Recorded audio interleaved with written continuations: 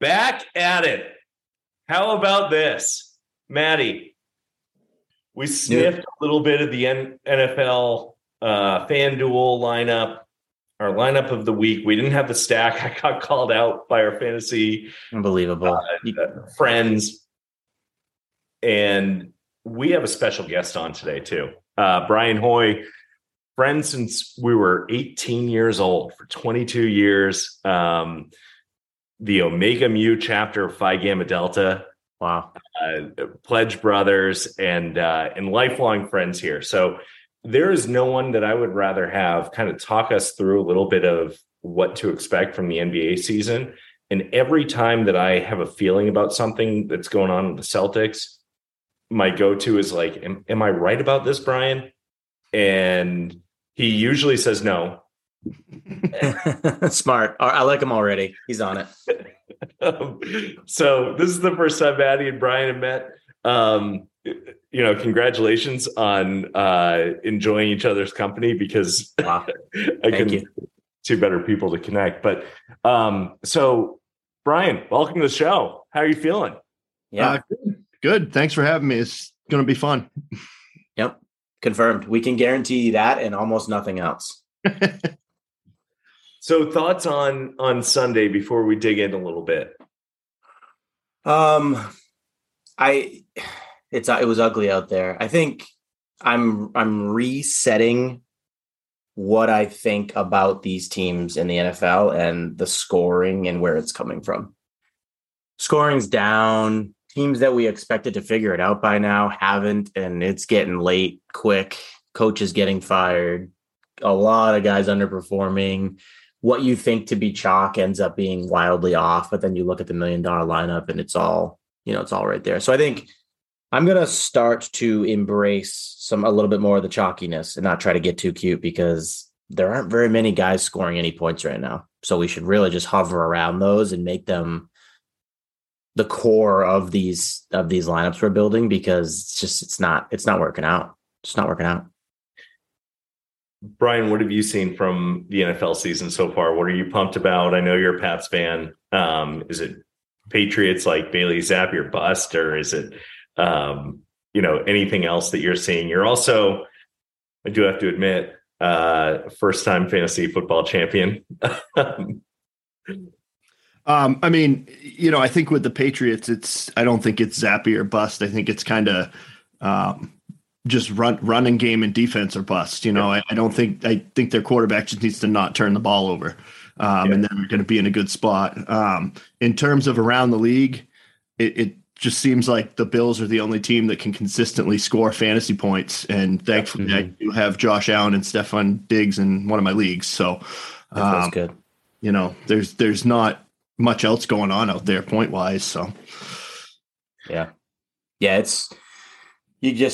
I saw a stat. Andrews and Kelsey are scoring so far ahead of the tight end 3, which is kind of to be expected, but then they're also would be ranked as like running back 8, quarterback 7, and receiver like 5 right now. Like it's just the same guys every week scoring points, and there doesn't seem to change. It's been 5 weeks now. So a lot of this data is sticky and we can trust it. And these trends are probably here to stay. So it's just time to get Bayesian with it and reframe the way we think about these lineups, because it's tight. It's tightening up.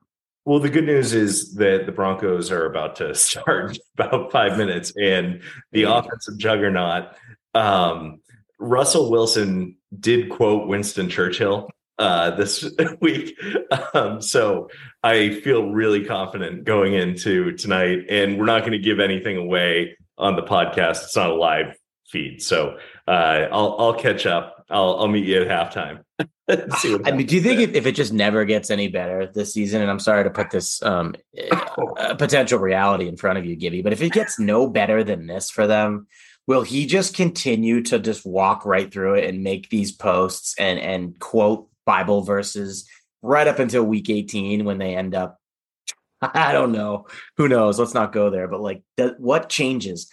Let me just ask you this before we go any further, and then we can pivot. Give me your legitimate percentage of seeing a proper offense tonight. 99%. Oh my God. He quoted Churchill. I mean, what does he have to do next? Like, he's going to quote Einstein next week. It's getting really, it's hard to watch. General Patton, and it just can go any which way. Yeah, he's got a few left.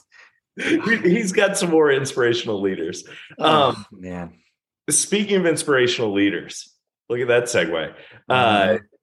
Bryan Hoy. One of the things that we do early in the week is we like to have like fireside, whatever you want to call them, chats with people that are doing interesting things or have ideas or super passionate about topics that maybe the rest of the world doesn't know about, or maybe just Matty and I don't know about. But you've been coaching now pretty much since we were in college together at some level. And your varsity soccer, basketball, and I just found out track and field, which I did not realize, which we'll touch on in a bit. But like, so what got you into coaching? What was your original motivation for like, hey, I want to be a coach at this level? I think originally I started wanting to be a coach because like in college, I needed a job. And, it was something I could do after class. And I didn't want to ref because I'm borderline abusive to refs. So yeah. I didn't want to be that guy. But, I think it just working with the kids, I'm a teacher as well. So working with kids is fun. I really enjoy that. And what better way to spend the afternoon than being at practice every day? It's kind of all I've known my whole life. So, and this is actually year number 20 coaching. Wow. I think it's 18 years that I've done 3 sports. I took like 1 year off from basketball, which was like the worst winter of my life. And I didn't coach a spring sport 1 year, but other than that, I've been doing 3 sports for about 20 years. And it's, this is actually it might actually be more than 20. But it's my 16th at South Portland, coaching soccer. And it's funny because some of the kids I'm coaching, I coached when I first started, are now like 35, 36 years old. It's just weird to me, Yeah. The sands of time. Yeah. I have a lot of respect for anybody that has the level of patience required to be both a coach and a teacher, which I guess are pretty synonymous if we think about it. So props to you. I don't think I have the patience required to do it. So it's definitely, it's a skill. It is very much a skill. What, do you have a preference? Do you have a favorite child, so to speak, of the sports that you do coach? Is there one that you tend to enjoy more? Or are they all sort of like, they fit into the whole puzzle for you? Or is there one that you really, really like spending your time with more than not? Definitely basketball. I've always been a huge basketball guy. I love soccer. I love coaching soccer, but basketball is just something I'm really passionate about. I also think one of the things I hate about coaching soccer is that once the game starts, I can't do anything. I can do a little halftime adjustment, but I've got no timeouts. I can make subs, but that's not going to really do all that much. In basketball, I feel like I'm almost like the 6th guy on the floor because you can kind of control what's going on and make adjustments and stuff like that. So definitely basketball. It's also, I really like the strategy part of basketball, going through film and kind of picking apart what we can do better. And you just don't get that in the other sports. And coaching track's just not at the same level as the other two. It's just something I do because there's something, I don't play baseball, so I'm not a baseball coach. Compare your ATOs, your after timeouts, to Brad Stevens' after timeouts. Well, I mean, he's got a little bit better guys that can execute things, but a craftsman never blames his tools. I think that's actually one of the really hard things about coaching high school is that it's so hard to just draw something up because they just can't do it. It's stuff you have to practice over and over and over again. So we do have quite a few sets that we run coming out of timeouts, but it's nothing that's like, you can't really just like throw something on the board and run it. I have had teams that could do that, but not recently. Consistently. Yeah. So what's interesting is you mentioned like 18 years, 20 years coaching. Um, and everyone complains about like kids these days, right? Like they're on TikTok. Like you must see that and look back at like different eras, right? Of, you know, what kids were like in high school at that age and what was going on social media. Do you see like consistency in that? Do you see like how generations have changed over time, whether it's teaching or sports? Yeah, definitely. You know, as a teacher, the kids now, they're almost like absent from participating in anything unless you like force them to do stuff, you know, and like homework, forget about it. It just doesn't happen. With the athletes, I think the biggest change is that when I first started coaching, kids just liked playing. Like they would go to the park and they would go outdoors and they would just play all the time. And now most of the guys, they only play during organized events. And my basketball team right now is actually kind of weird because my guys do go and play outside, you know, at the parks and stuff like that. But most of the high level players, like you won't catch them playing outside. They're only playing during AAU practice, during games, stuff like that. Yeah, you weren't. I remember those days, and you just really weren't. You know, you got better at your craft, which was something that was kind of like, I don't think at that age you really know. Like you've got coaches and you've got parents and you've got people telling you, you know, work at this. You could be a little bit better, and you might give yourself an opportunity to do something with it. I don't think that ever sinks in for like a high school kid. But it's funny now that I think, and I'm wondering your take on this. Is a lot of that because it's become so crystal clear to these kids what the best case scenario looks like because of, again, all that social media and all the exposure they get to the lives of all of these athletes, that it's like, I'm not going to go above and beyond and risk not having that opportunity, but they may maybe lose something along the way. So do you think it's because they can see that goal and that's all they care about now? Or is it just they're lazy and they don't want to do it? I think it's more that there's just opportunity for stuff like that. Like when I was growing up, we didn't have gyms that were open with trainers and stuff like that. It just wasn't a thing. There were a couple AAU teams that you could play on in the off season, but for the most part, it was just you went and played because that was how you got. That was the only place to play. And now, I mean, they have practices 3 times a week in the fall for 12-year-old girls teams, you know, that that just wasn't a thing, you know, and now it's they have down in Saco, they have this place called the Grind Lab. And like, you can go in and pay $10 and get on the shooting machine and get up 500 shots in half an hour. And crazy, but it's weird because they also don't develop that like feel for the game. It's like, yeah, the skills are great, but you can't play, you know, like you can stand there and shoot. You can't no play. Awareness. Yeah. So it's just a lot different. Yeah, there's a lot more opportunity. You're right. Whereas before you had to create it, you had to go out with your friends and play. You had to find a way to like put something together. And to your point, probably more well-rounded players because you're playing with your buddies and there's ego there and everybody's trying to be the alpha. And so you're getting better, you know, iron sharpens iron, that whole concept. I didn't think of it that way. That's a good point. Yeah. Huh.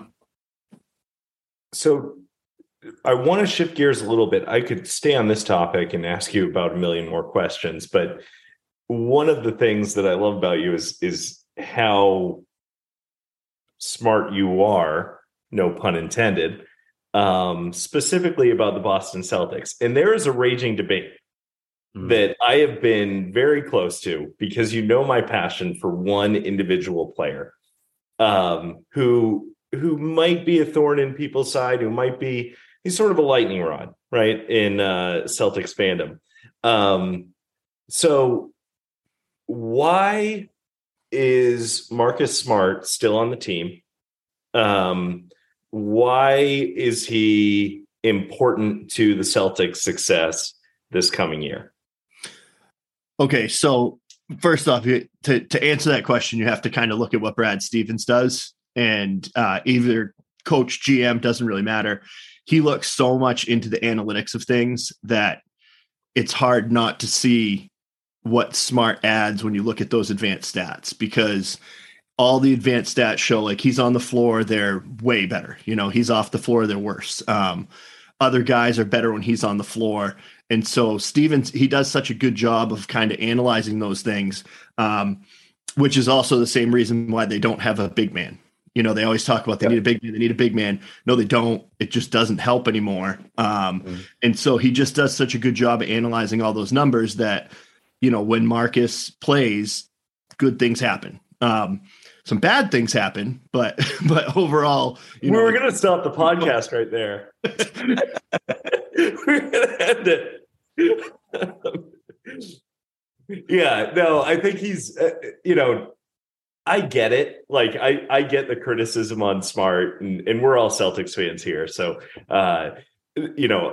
but the criticism, sorry, Gibby, but the criticism has always been misguided. And again, because of what Bryan just said, like big men don't exist anymore. Like Rob is a unicorn. What he brings to a team, the difference between what that team looked like pre-injury in the playoffs and then post when he was banged up and he didn't really play all that well against Miami.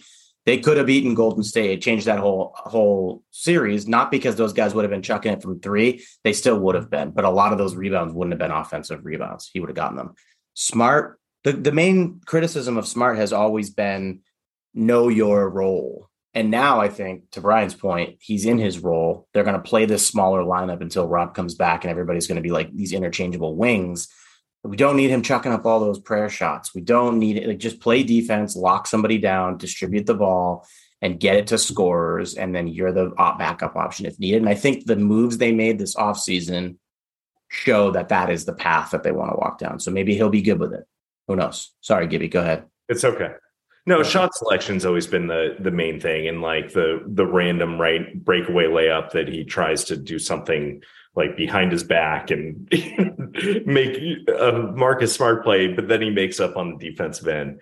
I agree, but I just love the fact that like he guards 1 through 5, and back to the point, right? Like you don't need a center. I remember like his rookie year when they made the playoffs. He has not missed the playoffs yet. They couldn't stop Millsap and Horford when they were playing Atlanta in the playoffs. Devastating series. Yeah. And then they threw Marcus Smart on Horford, and Smart shut him down. And it was, it's just, there's something like there's a stat that can't be measured in basketball. And you probably see it, Bryan. Like you probably have a ninth guy on your grit dog. It's got to be that like every year you're kind of rooting for. You don't have to name names, but like, does that happen when you're coaching? Like where you see someone that, gosh, I love the way this guy plays. Yeah, and especially, I mean, at the high school level, you can have guys on the floor that can't score. You know what I mean? Yeah. You can have guys that can't shoot because it doesn't affect spacing as much as it would in an NBA game. And we always have guys like that. I remember when I was coaching at Scarborough, I was the assistant coach, and the head coach would always take this kid out, and he can't score. He can't score. And I'm like, he has like 11 rebounds, and it's the second quarter, and his man hasn't scored yet. Like that's huge value to the team. Yeah. And with Marcus, when I remember it was I can't remember if it was Embiid that he switched on to in the playoffs one year. He was killing us, and it was like, how is he going to guard Embiid? And all of a sudden he's stripping him. He's Embiid can't do anything. Yeah. And I think a lot of his shot selection and you kind of have to live with it. And it's one of those things where if he doesn't shoot it, they're not going to guard him. And or he oftentimes gets it late in the shot clock too. And if he catches the ball with 4 seconds left for an open three, you're not getting a better shot than that. No, that's true. So it's true. I mean, I watch a lot of the games with our buddy Billy, and he freaks out at Smart shooting. And I'm like, dude, there was 2 seconds on the shot clock. What do you want him to do? Do you want a 3-4-second violation? It's really hard to win Defensive Player of the Year. That's not an award they just give away. Like you've got to really, that's an award you have to earn. And I heard somebody say this about him, and I think it's true of all the guys who play defense the way he does. Somebody said this, I don't know who it was a player. He gets to your spot before you do. And so to your point earlier about Embiid, you'd think to yourself, there's a huge height discrepancy here. How is this guy going to do anything to disrupt what Embiid wants to do? And before Embiid gets into his motion, Smart's already there jamming him up. And so they never even get started, and it's always a mess. And then they scramble. You only get one of those. Like, you don't see a lot of guys kick it out of the post and then back in one shot clock and get a proper shot off. So I'm a Marcus guy because I like that version of him. If he's doing those things for the team, Tommy points, distributing, like, just, that's fine. Do that stuff. But you make a great point. If there's like 5 seconds on the clock, he's got the ball, you're probably not getting a better look than that. You blew the possession. So put it up. Yeah. So not to, I mean, we could have a Celtics pod, and you're welcome back for a Celtics pod anytime. But I do want to get your overall outlook on like what this team is, what you think going into the season, and then kind of dive into the outliers in the NBA, who's overrated, who you think we need to. I'm asking you 15 questions in 30 seconds, but let's start with the Celtics. We'll go there. I mean, I don't know how they're not a championship level team. You know, I mean, I thought last year, if they even play close to average in the finals, they beat Golden State, and they played like incredibly subpar the whole. I think Jalen was probably the only player that played well. It was they were gassed. They were gassed. Tatum was hurt. He wasn't. He was busted up. Yeah, and way too many minutes from certain guys throughout the playoffs, and so health is obviously going to be huge this year. Getting there healthy, getting there rested. Brogdon helps that so much. I mean, and again, a guy who, if he can stay healthy, he's giving them 30 minutes a night that they just didn't have last year, and that's break for other guys. And Derek White just seems like he's way more comfortable. You know, he's a much better player this year. And then I think up front, their depth is a lot better too. I mean, I don't see it, but apparently Cornette's good. Talking about that, it's like they love the dying fossil that is the Dirk clone, the spacer who also is like 7 feet tall. They love him. I can't stop reading about him, and I'm like, I'm in the same boat as you. I say, I don't get what he does that nobody else can do. Like, why are we doing this? But I'm going to rely on the fact that Scal and Brad are the ones who keep talking him up, and they know a lot about basketball. So yeah, you know, and I think the other Blake Griffin, I think, is going to be love that signing. 5 minute a game, but that's not bad. You know, like he can play a little bit still. I thought he was like 39 years old. He's 30. Like he looks like he's 40. But there's another quality run of basketball in him for sure. And I was reading the other day. I've been like, when they had the signing, I remember getting a few texts, and I'm like, you know, this is like someone that's going to play 8 minutes game. He's not going to play in the playoffs, but like, I'm getting sold on Blake Griffin. But within play a lot reason, of corporate minutes on back-to-backs. Like, yeah. Like, you don't have. I mean, all of these things are better than throwing Tice back out there. Even Vonleh, I'd rather you play Vonleh, because at least that guy, to your point earlier, Bryan, you can tell those guys on the floor who might not be the ones lighting it up are going to do the little things. You need some of those guys, and you need them for cheap. And Vonleh is a dude who went to China, drafted, fell out of the league, China, worked his way back, like back home. He's from here. Those guys tend to work out here in Boston. I don't know what it is, but anytime a local kid plays here, you get a little run out of them. So like, they're just deeper. They feel deeper to me. They feel like they're going to be able to get through the season and not be limping at the end like they did. So, I mean, wheels up. And Hauser can shoot the ball. They haven't had a guy who could shoot the ball. I mean, other than Pritchard. Pritchard's obviously lights out. He can go on a run. A wing that can shoot the ball. We haven't had a good 3-point shooter. And not to say Tatum and Brown aren't good 3-point shooters. It's not what they do. Like, just a guy who's like lights out. And it's so nice to have, you know, we just haven't had that for a long time. That's what they needed last year. That's why they signed Gallo, who he's out for the whole year, right? Is he not coming back? Is he done? I think so. I mean, I think he's done for the year. That's exactly what they needed. I mean, they get a little bit of it elsewhere, but I think they still could add a shooter. Because who cares? Salary cap's not real. Like, go get a JJ Redick and just post that dude up in the corner, and then let everybody else. That is a defense or an offense that is very hard to defend, because you really have to pick your poison. Like, you want to get slashed by one of the Jays, you want to leave somebody open in the corner. That's tough. So I like to see him do that. Maybe replace Gallo at some point with a similar player. But yeah, we'll see. I personally love Justin Jackson at the 15 spot because he's from North Carolina and we have the same birthday. So good enough for me. I'm in. Do you have so I mean, obviously I think it's pretty I think everybody's on the same page. Like the Celtics are obviously one of the top 2 or 3 teams in the East. Do you have a top 4 in each conference right now that you feel like are a cut above? Or do you have a couple teams? Like how many teams do you believe are tier 1 championship caliber teams right now? In the East, I think there's 3, maybe 4. I mean, I don't really consider Philadelphia in that category because I'm just not sold on James Harden at all being competitive. Never have been. No. And but they do. But Embiid's unreal. I mean, like he's one of the best 4 or 5 players in the league, so that could change things quite a bit. And they seem to have the right mix of guys around him. Yeah. Obviously, the Bucks and the Celtics are in that category. And I don't see how the Nets aren't. Like, I feel like the Nets are probably that most underrated team right now. I saw something, I think it was, I saw something online and they had them as like the 16th best team. And I'm like, that's just crazy. Like, Kevin. Yeah, just that's baking in the problems with the personalities probably and not taking into account the talent.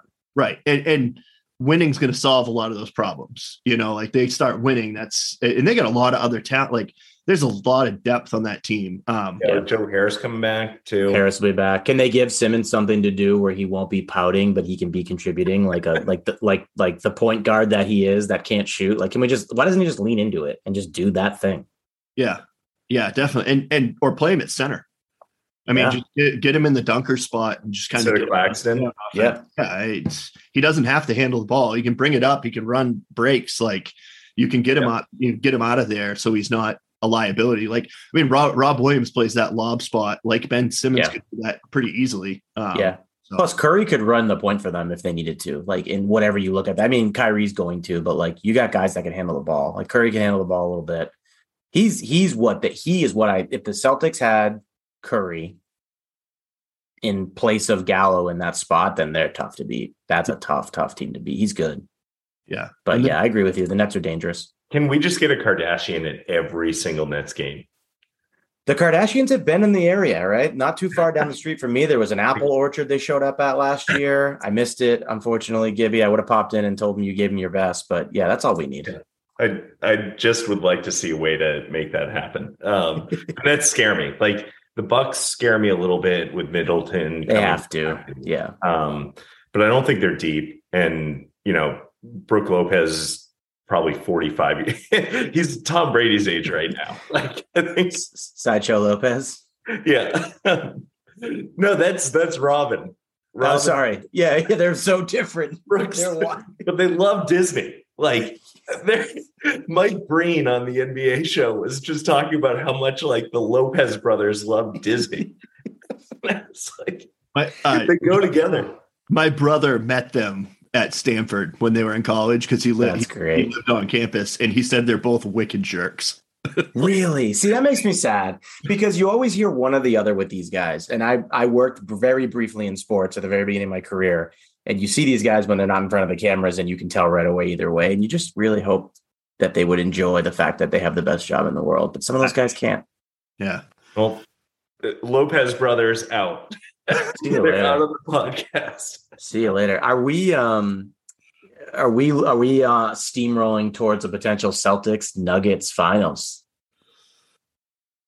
I mean, I thought the Nuggets would have won it. I don't think the Suns get by the Nuggets 2 years ago if the Nuggets have either Porter Jr. or Jamal Murray, but Jokic can't isolate at the end of games. Like they need that isolation guy at the end of games. And I think the Nuggets are I don't know if they're the best team in the West because Golden State's still like loaded. Yeah. But they also seem like they're heading towards an implosion with Draymond Green, which I'm going to love to watch. Yes. Thank you in advance for that. Yeah. Yeah. But yeah, I think the Nuggets, Golden State, and I don't know. I don't think there's much else in the West. What do you think about the Mavs? If you think Luka's going to get some help, sorry, who'd you say, Gibby? Memphis, but maybe their run was last year, and it's always too early, right? Like there aren't many teams that go to the NBA Finals that have a star that's under 26 years old. Yeah, there's nobody to help him. There's nobody to help him there. I know. And they're weirdly just as good without him. Yeah. Yeah. Which is always is not saying Yeah. anything. He's one of the top 5 players in the league, but like it tells me they're pretty far away. If nothing changes, it means they're a couple more guys away. Yeah. Yeah. That was in the same boat, I guess. So who's going to be worse dubs than we expect? Like the media is high on, or that, you know, people think might be a playoff team that absolutely will. And I know you're going to say Lakers, but outside of the Lakers. Well, I was actually going to say, I think most people think the Lakers are a playing team. I don't think people see them as a legitimate. The expectations have gone down. Yeah. I mean, they're just not good, and they could be, but there's Anthony Davis is already hurt. Yeah, he's done through preseason. He's already got a lower back injury. So I'd say in the East, I don't see the Hawks or the Cavs in the top level. I feel like they're a pretty big step below. Donovan Mitchell, I don't think moves the needle a ton for Cleveland. Yeah. Though I could be wildly wrong about that. They already have him. We've been wrong. I mean, he's Colin Sexton, right? I mean, they kind of get Colin Sexton back, a little bit better version. Yeah. I think Detroit could be as good as those teams. Like Detroit could be on the same level. Atlanta, a little, maybe not Atlanta, because Trae Young's pretty solid, but I'm not sold on the rest of Atlanta. And I don't know how well, like DeJounte Murray's stats are going to go down. Like they're going to plummet quite a bit. I mean, without Pop calling plays for him and putting him in positions to, he won't look the same. Just the sheer usage. I mean, he was their only good player last year on the Spurs, and he's going to go to a place where I think Trae Young had the highest usage in the league last year, or at least close to it. It was him and Luka. I think we're back and forth on that. Yeah. So, I mean, it's like something's going to have to give there. And I mean, does Clint Capella scare you at all? Mm-hmm. I mean, he is who he is. And I don't think their other guys are all that good. I don't think John Collins is that good, which everyone wanted the Celtics to trade for him. And I'm like, please, God, no. Doesn't fit on this team. That's the thing in the NBA. You have to build a team. You can't just put an NBA Jam team together. It just never works. Never works. Unless you're the Lakers and you get your hands on Scottie Pippen Jr. and then you're cooking. Now you're in business to do something out there. So that changes things. And I mean, I think in the West, I don't see the Lakers as being very good, but Phoenix is the other team that screams overrated to me. I mean, Chris Paul's got to hit a wall at some point. Yeah. I don't think Ayton's that good. And their role play, like Cam Johnson's okay, but he's not like an all-star level player. And Devin Booker he's good, but I don't think he's as good as he kind of gets credit for. You know, I think he's a very good player, but not. A lot of people have him as the best shooting guard in the league, and I don't think he is. So I can see that. You can see Phoenix falling off. So who tanks for? I struggled with Tarvarius Ward's name. I got it right this time. Oh, you got it right on the wrong podcast. Now on the wrong podcast. I've been really struggling. Charvavius. I've been all over the place with his name. Wembanyama Victor. We decided in the green room. I'd call him Victor. Who's tanking for him? I know like the top 4 teams in the lottery, get to basically like get the same odds. But Silver's already upset, by the way. Silver came out and he was like, please don't tank. Please, because there's 2 guys up there. Yeah, Scoot's pretty good too. Mm-hmm. Who's tanking? I mean, I don't think San Antonio could win a EuroLeague playoff. Like they're awful. And the Thunder. Is Pop going to be around for like the fruits? He's got it feels very Belichick to me. They feel like the same guy. I think he's just going to be done when he's done. Yeah. Hands it off to someone in good hands. Like leaves it. Like here you go. You're going to make the playoffs now. Yeah. The Thunder are. I don't know what they're doing because they actually have some decent talent on there. Like Josh Giddey's a good player. Gilgeous Alexander's a good player. But I don't see how they can be competitive And I think they're still going to. I think they might trade Gilgeous-Alexander because he's still not, like, his contract's up before their timeline. And Presti doesn't have a timeline. It's just to see if he wants to see if he can control an entire first round or at least an entire lottery. That might be his goal, and then he'll retire. I think that's what he's trying to do. Well, and they kind of lucked out with like Chet missing the year, because I think he's probably worth like 3 or 4 wins, extra wins, and gets him maybe out of that top 4 pole position. And then they get, rookie Chet and rookie, maybe Scoot, maybe Victor. So it could be interesting in Oklahoma City. And then Houston, right? Houston's bad. Yeah, I think Houston, though, has the pieces in place to like actually be decently competitive. Like Jalen Green and the Smith, Jabari Smith. I think they have. I think they kind of have the pieces, kind of like Oklahoma City. But I think Houston might actually try to win some games. I want to see Victor go to Oklahoma City to play with Chet Holmgren, because that would just be hysterical. That would be wild. That would be like one of those NBA Live when you make the players and you make their arms super long, like Stretch Armstrong, and they would just be freaks. Nobody would think it's real. I'm in on that. I want that. Presti's running his team like I used to run a 2K my league team. Yeah. I'm like, all right, I don't like any of these guys. I'm going to trade everybody and get draft picks and draft 15 rookies and just see which ones get better, and then trade everyone else for more draft picks. Like, they don't care. No, they don't care. No. A team. So this doesn't really have anything to do with tanking, but a team that I'm like dangerously high on is the Timberwolves. I feel like they're going to be a ton of fun, and they're going to have weird lineups. They're going to have lineups with Gobert and Cat out there, with Russell doing the only thing that he does well. And then Anthony Edwards is a blast. I know that's just their starting lineup, and the rest of the lineup needs to be filled in. They're going to beat some teams. They're going to sneak up on some teams, I think.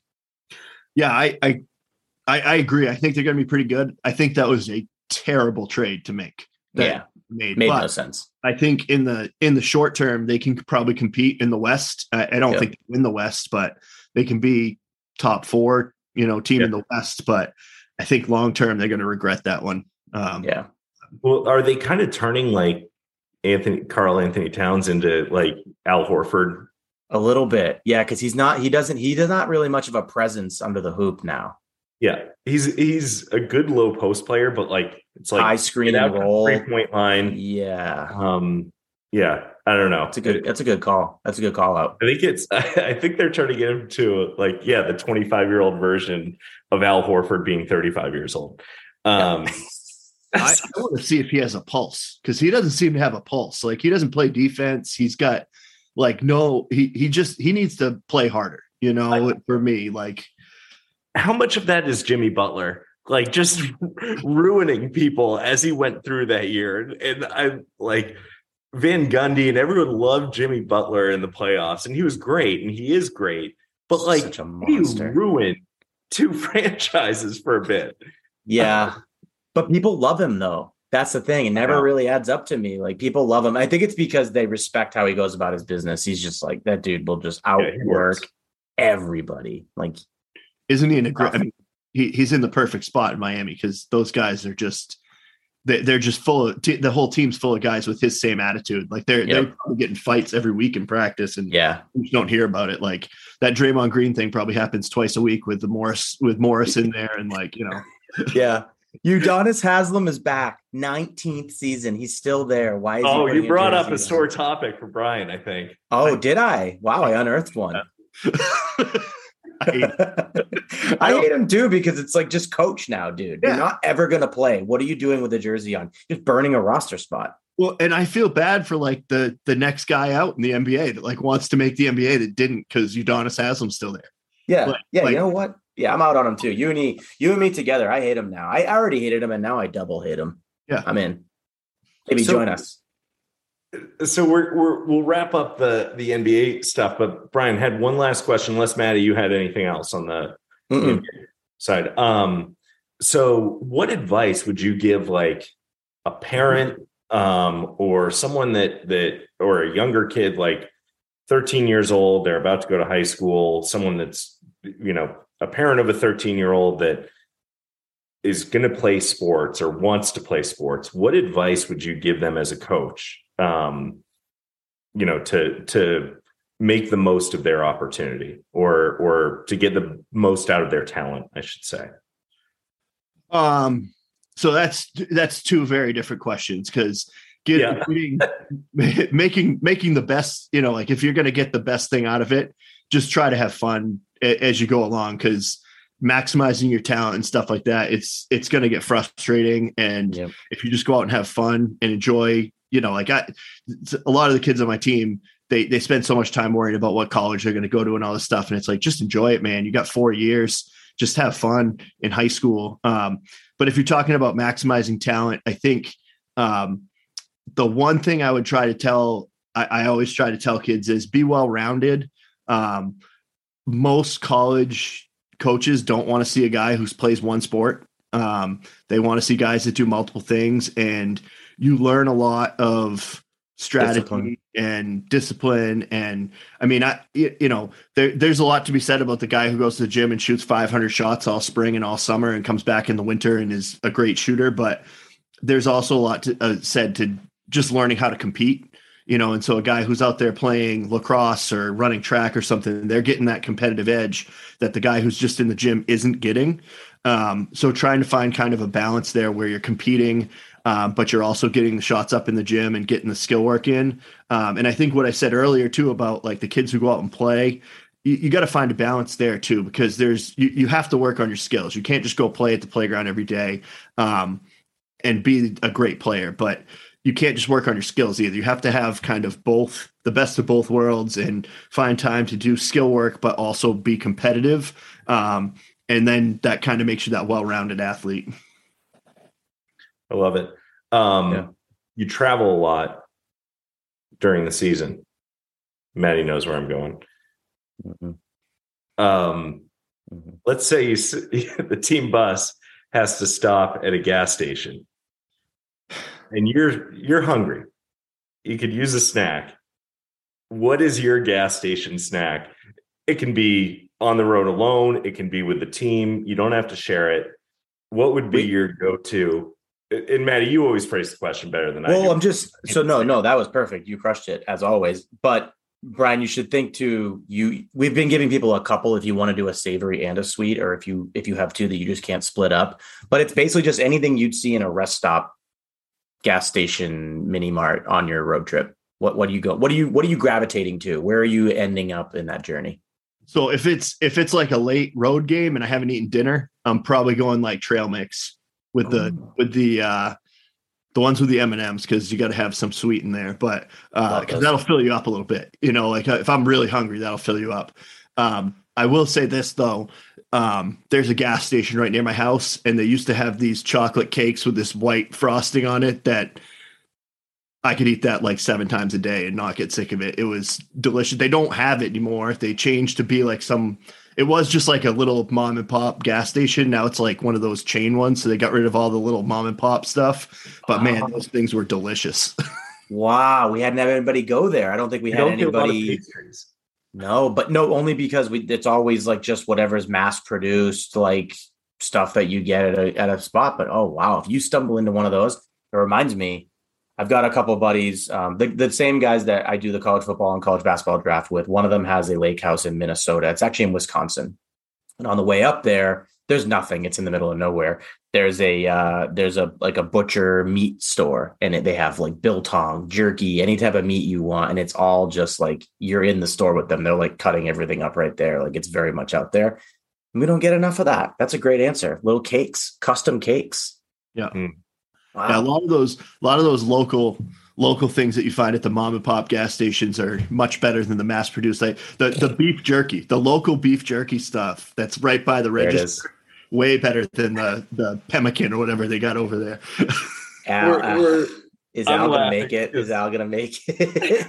Alex, who you saw this weekend, was adamant against beef jerky. He called it a trash snack. And we've asked this question to all of our guests. And I think you're the fifth one that is mentioned.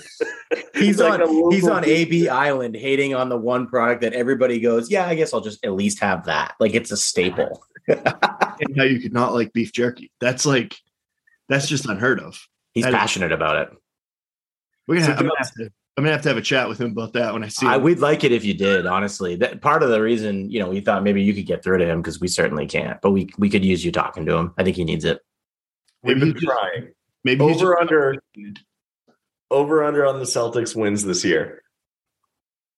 58. Oh, that's the exact number I had in my head. Is that where you're going, Matty? That's the number I had. I was going to say 58. I think that's a great number.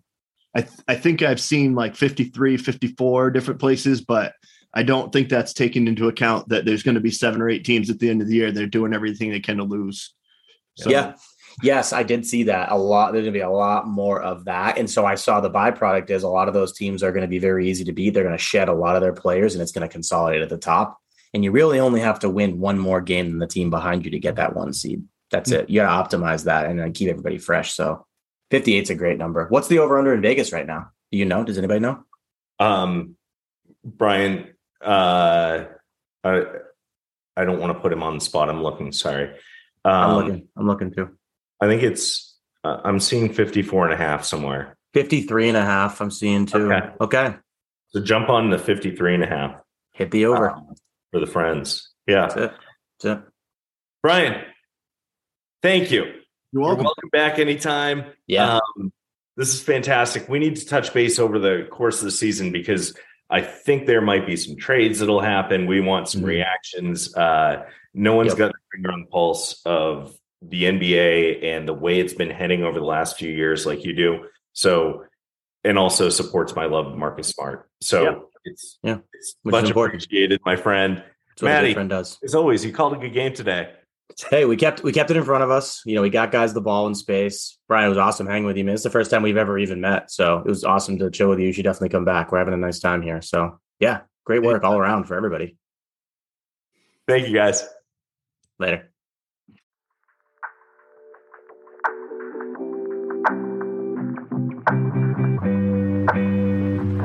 Thank you.